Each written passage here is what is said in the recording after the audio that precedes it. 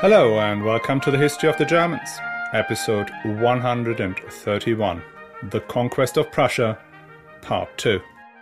Now last week we left the action after the Teutonic Knights had signed the Peace of Christburg in 1249 to put an end to the First Prussian Revolt. The local population had risen up with the help of Duke Swantopolk of Pomerania, who feared for the commercial success of his main city. That was the city of Gdansk or Danzig. After 7 years of war and devastation, the Pope had forced both sides to the negotiating table and made them sign a peace agreement intended to be a long-term settlement. It constrained the Teutonic Order and gave the converted Prussians civil rights on par with the settlers who had come from the German lands. Things should therefore be calm and peaceful from here. But well, they weren't. The fighting continued as the Order expanded further north and inland, and soon the Prussians and the Pomeranians rose up again and again. But before we start, just a reminder. The History of the Germans podcast is advertising free thanks to the generous support from patrons, and you can become a patron too and enjoy exclusive bonus episodes and other privileges from the price of a latte per month. All you have to do is sign up at patreon.com/historyofthegermans or go to my website, historyofthegermans.com/support. You'll find all the links in the show notes. And thanks a lot for our generous one-time contributors, Simon W., Nina R., Junie H., and Edmund H. And now, back to the show. When the Peace of Christburg was signed in 1249, the Order had regained most of its previously conquered territory. They held an L-shaped position along the Vistula, from Kulm to Elbing, and from there along the Vistula Lagoon up to their main fortress at Balga. North of there and inland was still held by those Prussian tribes that had not yet been defeated and converted. The area that was highest up in the minds of the Teutonic Knights for further conquest at that point was the Samland, or sometimes called Zambia with an S, not a Z. The Samland is a peninsula that divided the two great lagoons, the Frisches Haff or Vistula Lagoon from the Kurisches Haff or Curonian Lagoon. This area was of the utmost strategic importance as it controlled the main entrance to the Vistula Lagoon and thereby the access of the Prussian lands to the Baltic. To understand how significant this is, just look at what happens today when this area is part of Russia. To get to the harbour of the modern-day Polish city of Elbląg-Elbing, ships would have to go through the Russian-controlled entrance to the Vistula Lagoon. So Poland is now building a canal cutting through the sandspit to give Elbląg direct access to the Baltic Sea. The big concern for the Teutonic Knights was that the Samland could be conquered by another crusading force. I mean, we have not mentioned this, but at the time the Teutonic Knights were busy subjugating Prussia, other forces were going round claiming land for themselves as crusader colonies. The Swedes had expanded into Finland since the middle of the 12th century. The Danes went into Estonia at the very end of the 12th century, and the Livonian sword brothers helped the Bishop of Riga to conquer Latvia. And one of the conditions in the Peace of Christburg was that the Teutonic Knights had to promise not to interfere with a planned crusade by King Håkon of Norway into Samland. Now, that was a bit of an ambiguous clause. It did not explicitly ban the Teutonic Knights from going to Samland, it only gave King Håkon IV first dibs. But Håkon IV was a busy man, involved in a dazzling number of foreign adventures, whilst also held hostage by the Hanse cities, which supplied most of the grain and controlled Norway's main export, the stockfish. So, to cut a long story short, King Håkon and his crusaders never showed up. Or more precisely, they did not show up on time. In 1254, the Teutonic Knights felt both legally and logistically able to take on the Samland. They had secured the support of one of Europe's most powerful princes, King Ottokar II of Bohemia. Now, we will spend a lot of time with Ottokar next season, so we will be brief here. Ottokar was not only King of Bohemia, but also Duke of Austria, Styria, Carinthia, which extended his domain all the way down from Prague to the Mediterranean. He was an extremely ambitious man who had his eye on the imperial crown, which brought him into conflict with another extremely ambitious man, Rudolf of Habsburg. But that conflict is still in the future. Here's our chronicler, Nicholas von Jeroschin, truly impressed by the man and his army. Quote, King Ottokar of Bohemia marched into Prussia. He was skilled in warfare and laudably pious. Margraf Otto of Brandenburg came with him as his marshal on this campaign, a man of great courage. And also that bold, daring man, the Prince of Austria and Margraf of Moravia. These princes had many fighting men in their retinues. Bishops also arrived, very praiseworthy men, Bishop Heinrich of Kulm and a bishop of Warmia called Lord Anselm. Bishop Bruno of Olmütz arrived too. By their preaching, these 3 good bishops had persuaded many men to become pilgrims for the honor of God. Many bold warriors, counts, knights and other squires arrived from the Rhineland, Saxony, Thuringia, Meissen and from many different lands. They all wanted to fight the heathens in God's name and avenge the suffering of our Lord who was crucified for us. When all the battalions were assembled into one army, you could estimate there were about 60,000 fighting men there. I do not know how many wagons of weaponry and supplies were there. I can only guess. There must have been a lot of them. End quote. This army was put to good use. First, Ottokar burned and pillaged the lands of a Sambian chieftain who had actually surrendered to the Crusaders already. Oops, so sorry for killing your people, including your whole family, but next time make sure you have the right banner flying when we come down here. Then the mighty Bohemian king, quote, launched a surprise attack into Sambia in the region of Medenau and killed many of the people there. He also took some prisoners and burned everything that flames could consume. On the following day, he departed for the region of Rudau, captured a castle there from the Sambians, and persecuted and killed so many of the Sambian people that they offered hostages and begged the king graciously to accept them and not to wipe out their entire people in this terrible way.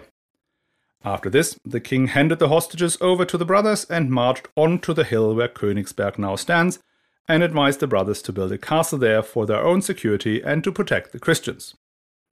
With this, he came to the end of his duties on this pilgrimage, and the noble, merciful king marched joyfully back to his kingdom. End quote. So, a jolly good time has been had by all. Well, almost all. Now, those of you with a sharp eye for geography and chronology will have noticed that I quite obviously have jumped a Prussian tribe. Because between the castle of Balga, that formed the furthermost outpost of the Order in 1249, and the Samland lay the land of the Natangians. The story of this conquest is one of the most convoluted ones, but it's also quite insightful. The first contact between the Order and the Natangians was in 1239, when the Crusaders had established the fort of Balga on the Vistula Lagoon, roughly halfway between modern-day Elbląg and Kaliningrad. The Natangians, together with their neighbors, the Warmians and the Bartians, attacked the fort. As Nikolaus von Jeroschin recounts gleefully, the brothers used a double agent to lure the Prussian army into a trap where they, quote, so completely drowned in their own blood that they brought everlasting honor to the good Lord. End quote. Following that battle, the Teutonic Knights erected the castle of Kreuzburg in the land of the Natangians, Bartenstein, Wiesenburg and Rösselin in the land of the Bartians, and Braunsberg and Heilsberg in Warmia. The Natangians took revenge in 1249. A contingent of 54 brothers, which including squires would suggest a force of about 500 men, had laid waste by fire and looting and had killed many people in Natangia. The Natangians tracked them down and surrounded them in one of those burned-down villages. All of the brothers were killed. They had honorably surrendered, but still, the savage Natangians subjected them to some unheard-of form of martyrdom and, quote, left their flesh on the battlefield to be eaten by birds and animals, or so claimed Nicholas von Jeroschin, but then he would, wouldn't he? The fighting continued after the Peace of Christburg. In 1250, the Markgraf of Brandenburg came up on crusade, and in 1251 Henry III, Count of Schwarzburg, fighting the length and breadth of the Prussian lands that still remained pagan. Quote, they did this repeatedly, taking prisoners, killing, plundering, until they subdued the people in all parts of the land and compelled them to submit themselves to the brothers again and live according to their will. From this time, the Pomesanians, Warmians, Bartians, and Natangians completely gave up their insolence and fighting and submitted to the commands of the faith as ordained by God, Christ our Saviour, in whose divine hands is all power and the justice of all kingdoms." End quote. That was why the Natangians did not stop King Ottokar of Bohemia from moving along the coast to the Samland, and they presumably had to let him pass on his way back home too. The Teutonic brothers then went about building a new castle on that hill in Samland King Ottokar had indicated, and in his honor called it Königsberg, literally the King's Mount. And here is a very important and albeit brief comment from Nicholas von Jeroschin that helps understanding what happens next. Quote, "When everything was ready, a great army was assembled, including all the Prussians who were loyal to the brothers, and they built a strong fortress on the hill where the old castle can still be seen." End quote. Now this is the first mention of Prussian auxiliaries in the army of the Teutonic Knights. The occupation has now moved into a stage where the lands conquered in the first rounds, the Burgesanians and Pomesanians, have reached the point where they have either embraced the Christian faith sufficiently, or have been subjugated enough, or hated their neighbors enough, that they were ready to serve in the Order's forces. Now for the remaining pagan groups, this was a very worrying development. As long as the invaders had remained largely foreigners, most of whom returned home after a year or less, there was still hope that the Teutonic Knights would someday disappear to where they had come from. But if the Teutonic Knights established control of some tribes to the point that they supplied them with their warriors and kept bringing in settlers, their disappearance became an ever-diminishing hope. And this did not just concern the three Prussian tribes expected to be next on the list, the Nadrovian, Scalovians, and Sudovians, but also their neighbor to the northeast, the Lithuanians. The Lithuanians were Balts, like the Prussians, and they shared many cultural traits, as well as speaking related languages. But what made the main difference between the Lithuanians and Prussians was that the Lithuanians had been united by their king, Mindaugas. Mindaugas is first mentioned in 1219 as an older duke of the Lithuanians, but by 1250 he had become recognized as a ruler of a territory roughly the size of modern Lithuania, though in a slightly different shape. Mindaugas had to deal with crusaders on two sides. In the south, the Teutonic Knights in Prussia, and in the north, the Livonian Sword Brothers, who by now are also integrated in the Teutonic Order. And then he had to contend with what was left of the empire of the Kievan Rus and their overlords, the Mongols. Mindaugas therefore pursued a complex strategy of alliances and regular religious conversions aimed at preserving his kingdom.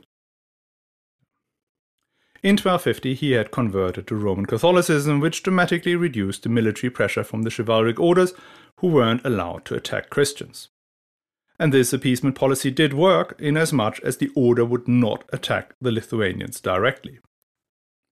But what it did not stop was the encroachment. In Prussia, the knights kept flipping one tribe after another, making it just a question of time before they would appear on the Lithuanian border, reinforced by auxiliaries from all over Prussia. Meanwhile, to the north, the Livonian branch of the Teutonic Knights was also expanding. In 1259, the Livonian and Prussian knights decided to establish a new castle at Karsova, deep inside Lithuanian territory, whilst the Livonian knights also erected Dünaburg, which cut Lithuania off from Novgorod, the main regional trading center. If left unchallenged, these castles would allow the order to establish a land bridge between its Prussian and Livonian territories, at which point Lithuania would not only be cut off from the sea, but also surrounded by the order on three sides. Conflict was inevitable. In 1260, the Lithuanians attacked a force of 150 brothers, so probably 1,500 men in total, who had come to reinforce the castle at Korsava. That entire army was wiped out at the Battle of Durbe. Nicholas of Jeroschim blames the defeat on the cowardice of Prussian auxiliaries, but then he would do that too, wouldn't he? This defeat added to fear amongst the castle commanders that the converted Prussians weren't quite as loyal as they had thought. Things got a bit out of hand when the commander of Natangia and Warmia invited the leaders of the neighboring tribes to his castle at Lenzenburg for a meeting, followed by a feast. Something triggered a bout of paranoia in this man, who was so undeservedly called Vollrat Mirabilis, the Wondrous, that he had his guests locked inside the dining hall and set fire to it. Either or both of these events triggered the Second Prussian Uprising in 1260. The first uprising had lasted 7 years. This time, the uprising will last almost twice as long, 13 years. And this time the Prussians are better organized. Each of the tribes, the Sambians, the Warmians, the Pogesanians, the Bartians, and the Natangians, each chose one amongst them as their military leader. The Natangians chose Henry Monty, who became quite famous throughout this campaign. And given that they had served as auxiliaries in the Teutonic armies, these men were now well trained in Western European warfare and had the necessary modern equipment. And 2 more things worked in their favor. First, they could count on support from Mindaugas, the powerful ruler of the Lithuanians, and secondly, the Teutonic Knights had another theatre of war to worry about. Because back in the Holy Land, the peace between the Crusaders and the rulers of Egypt had collapsed. Jerusalem had fallen in 1244, and by the 1260s, the Mamluk Sultan Baybars was rampaging through what was left of the Crusader states. The Order's main fortress in the Holy Land, the Starkenburg, Montfort, needed reinforcements, and despite the fragile military situation, forces were withdrawn from Prussia and redeployed into Palestine. Here is Nicholas von Jeroschin describing what the newly elected leaders of the Prussian tribes did. Quote, "They agreed that they would meet ready for battle on an agreed day, and that they would destroy and brutally kill anyone who called themselves a Christian and acknowledged their faith." And sadly, that was what happened. They campaigned ferociously the length and breadth of the country, killing all the Christians they found outside the fortresses. Some they bound and took off into lifelong slavery. In their frenzied hatred, they also desecrated and burned down churches and chapels, consecrated or not. End quote. The Natangians did not just burn and plunder, they also faced the knights in open battle and inflicted a serious defeat on the Order at Pokarven in 1261. Things went from bad to worse. One stronghold after the other fell. First, Heilsberg was abandoned after its garrison had eaten all the food, including the meat of their horses. When that had run out, they ate the horse leather, which made their teeth fall out, at which point they fled. Then the garrison of Rössel decided to burn the castle and retreat before they get attacked. The same at Vaistotepila. Balgar, the great fortress in the middle of the Vistula lagoon, was captured and looted. So were the castle and the city of Braunsberg. In Wiesenburg, the Prussians scored a full-scale victory and destroyed the castle. Then they went after the big ones. Kreuzburg fell in 1263. The city of Christburg too was burned and the outer fortifications of the castle fell. Bartenstein held a garrison of 400 knights and squires. The Bartians attacked with 1,300 men and built 3 huge siege engines. By now, the Prussians had all the skills to build those, as well as trebuchets and other siege equipment. There was one of the defenders, a man called Miligedo, who was regarded as worth as much as half of the whole garrison. So the Prussians challenged him to come out for a duel. He was allowed to go to fight by his superiors and stepped out before the fort. The challenger, instead of attacking, gave chase, and Miligedo followed him into a pre-prepared trap. Multiple men jumped out of the bushes trying to kill him. But Miligedo was still running after the challenger, killed him and then outran all of his attackers, made a large turn to the left, and ran back into the castle. The great hero Miligedo, however, was killed in the end, and that was when the Prussians celebrated. The knights' reaction to the celebration was to hang 30 hostages on the gallows above the walls of Bartenstein to dampen the mood of the besiegers. After 4 years, the garrison gave up. and fled in the middle of the night, leaving just one man behind to ring the bells every day, pretending the garrison was still there, until the Prussians clocked it, came in, killed the man, and burned the castle. Königsberg was one of the few new forts built since 1249 that withstood a Prussian siege, thanks to a Crusader army led by the Count of Jülich. In 1264, an army of the Teutonic Knights was again defeated, and the Prussian master and his marshal died. In 1266, 67 and 68, crusading forces came to Prussia to support the flailing Teutonic Knights. But the winters turned out to be too warm for the heavily armoured knights to be of any use beyond temporarily clearing the countryside. And the following year things got even worse. Duke Swantopolk of Pomerania had died and was succeeded by his son Mestwin. And Mestwin resumed his father's previous policies and allied with the Prussians. Together they attacked the long pacified regions of Pomesania and even the Kulmer land. Marienwerder fell. Even Reden could not hold out. Kulm was besieged. By now, the situation was even worse than during the previous revolt. The Teutonic Knights held only a handful of castles. Castles that were quite far away from each other and that the Prussians had proven they could take with their siege engines. Things turned around when in 1272 a large crusade, led by the Markgraf of Meissen, hit better weather and thoroughly devastated the lands of the Warmians and the Narancians. Then the great Narangian leader Henry Monte died, followed shortly by the betrayal and murder of the leader of the Warmians. And that turned the tide. Quote, in the year of our Lord 1273, the Sambians, Natangians, Warmians and Bartians wanted to submit and return to the faith. End quote. Of the previously subjugated and converted Prussians, only the Pogossanians had appetite for revenge and cruelty left. In a skirmish with a force from Elbing, they pushed the Christians back until they had to take refuge in a mill. That mill the Prussians then set on fire and burned the Christians to death. But by now the Pogossanians were on their own. Quote, the master and the brothers wanted to avenge this wrongdoing and the terrible anguish it had caused, or die in the attempt. With this in mind, they gathered together all the manpower they could and launched an attack on Pogossania, devastating the whole country, burning and looting, killing all the men they encountered and taking away horses, cattle, children and women as prisoners. During this campaign, they also captured the castle at Heilsberg, which at that time had been under the control of the Pogossanians, and put all the men there to the sword.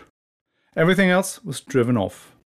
After this, the threat of warfare was removed, and Prussia remained at peace. What kind of peace, though? This had been a brutal war, even by medieval standards. The chronicles describe literally dozens and dozens of sieges and battles, and in none did I find a mention of any form of mercy. Prussians who were caught and refused to convert were killed. Christians caught by Prussians were killed or sold as slaves. There is a debate about whether the conquest of Prussia and the cruelty that followed led to the extinction of the original population and their replacement with German-speaking settlers. That is probably not quite the case. It is true that the conquest of Prussia resulted in the killing of a horrifically large number of Prussians. Jürgen Sarnowski talks about a reduction in the Prussian population by almost 50%, which includes an element of emigration and assimilation. I'm still not quite sure what to make of this. Yes, they weren't completely wiped out and had somewhat recovered by the 15th century. But on the other hand, I'm still horrified, not only by the scale of the destruction, but also by the attitude of the Teutonic Knights towards the Prussians. Here are some of the things that Nicholas of Yeroshyn wrote, and do not forget, he is a priest member of the Teutonic Order who writes 100 years later to instruct the brothers in what it means to be a member of a chivalric order. Quote, when the castles were built and equipped with the help of Christ our Lord and in his praise and honor, and the peoples in the vicinity had bent their stiff necks to the yoke of faith and the brothers' dominion, to which point they could not have been brought without slaughtering many. Here's another quote. He caused them such misery and harried them night and day so ferociously that he reduced them to the point that they had to submit themselves to God and the brothers and receive Christianity. And so completely did he drown them in their own blood that they brought everlasting honor to the good Lord. End quotes. We still have a few more episodes to get to know the Teutonic Knights a bit better, so we do not have to make up our minds about them just yet. But hey. Just to not end this section on a super distressing note, here's another story about how the Teutonic Knights convinced some Prussians, in this case a chieftain from the Samland, of the superiority of their faith. Quote, "This same Sambian had also seen the brothers eating cabbage, which was something the Prussians did not do at that time. For that reason he thought it was grass. I also saw them eating grass for nourishment like horses, he said. Who could stand up against man who can survive in the wilderness in this way and eat grass as food?"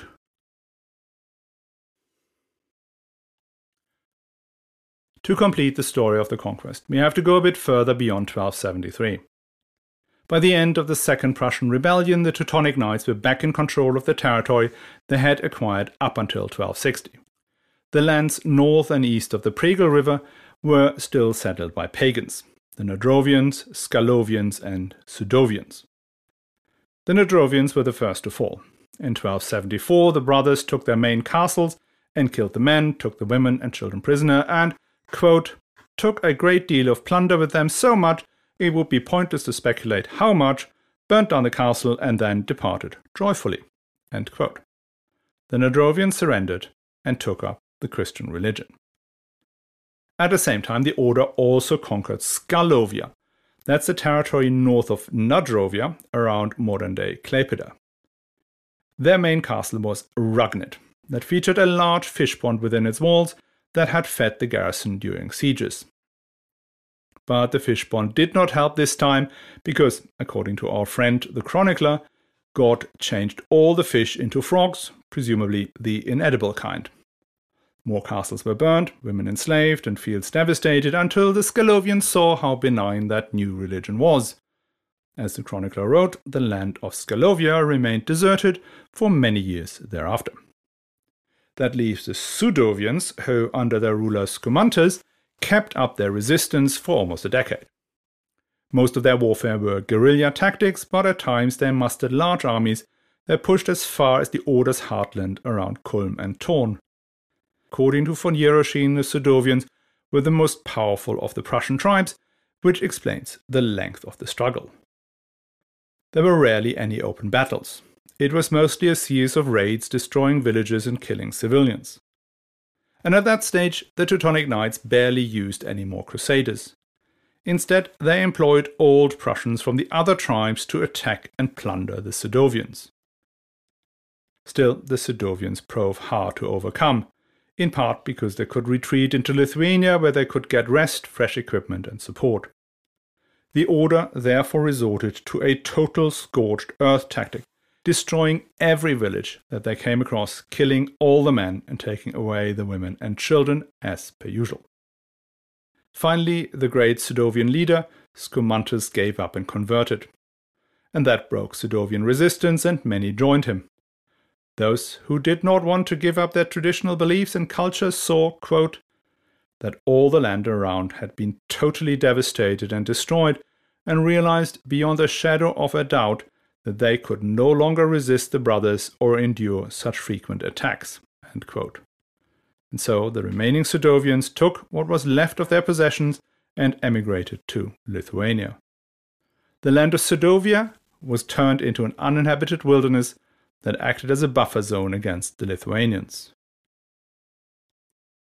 The Old Prussians made two more forlorn attempts to overthrow the Teutonic Knights in 1286 and 1295, but it was all over. The Order was now in undisputed control of the Prussian lands, imposing Christianity on all its inhabitants. Those who could not bear it emigrated to Lithuania, the rest settled into an existence as second-class citizens or serfs, or assimilated into a German-speaking majority.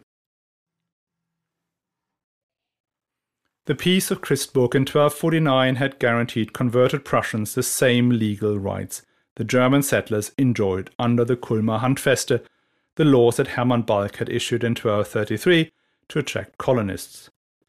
But now, after their rebellion, the Prussians were declared apostates, and these rights were taken away from them. They then lived under a separate and much less attractive legal framework in their villages. To escape these constraints, many adopted the German language and customs, fully assimilating into the new society. Some held out into the early modern period, and as late as 1700 a Bible in the Prussian language was published. We will come back to the way Prussia was organized and managed by the Teutonic Knights 2 episodes from now. Next time, we'll talk about the other lands the Teutonic Knights were active in, the Holy Land, Germany, and then most significantly, Livonia. This episode will feature the Battle on the Ice, made famous by Sergei Eisenstein's propaganda movie, and that may have not been quite what Stalinist propaganda was making it out to be. I hope you'll join us again. And since it is this time of the year, let me wish you all a lovely Christmas. Remember that much of what you heard here today has nothing to do with the content of the New Testament. And to all of you who observe different traditions or no traditions at all, enjoy the holidays. And please all come back for more History of the Germans afterwards.